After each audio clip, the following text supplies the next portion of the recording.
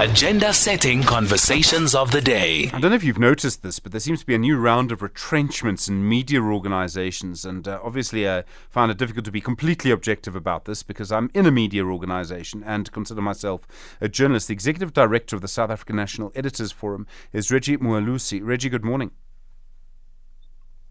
Good morning, Stephen. We are seeing this in various places now. We've lost so many journalists already over the last sort of decade or so. How bad is it? It's very bad, Stephen. If you look at what Wits University produces, their journalism and media studies there's a report they call the State of the Newsroom. That report 10 years ago, it said South Africa had about 10,000 journalists. We are now at less than 5,000. So that just shows you how serious and how bad it is. And it's not a matter of post-COVID. I mean, before COVID, we were still facing various challenges. If you remember, with print circulation going down, with our news channels struggling to source advertising and all of that. So the emergence of all these social media digital platforms haven't helped our case, but we are where we are. And to answer your question in short, it's very bad. Reggie, I mean, the question really is around money in the end.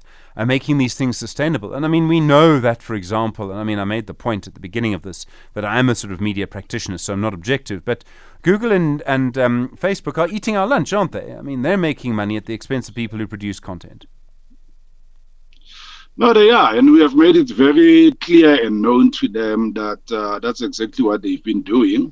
And yesterday, we by close of business, we had a deadline to the Competition Commission to do our MDPMI, which is the market inquiry into the social media platforms, which the Competition Commission is looking at. But we have been in conversations with Meta, we have been in conversations with Google, and I know various media houses as well have been in conversations with them. So we are essentially saying this lunch has been eaten for long.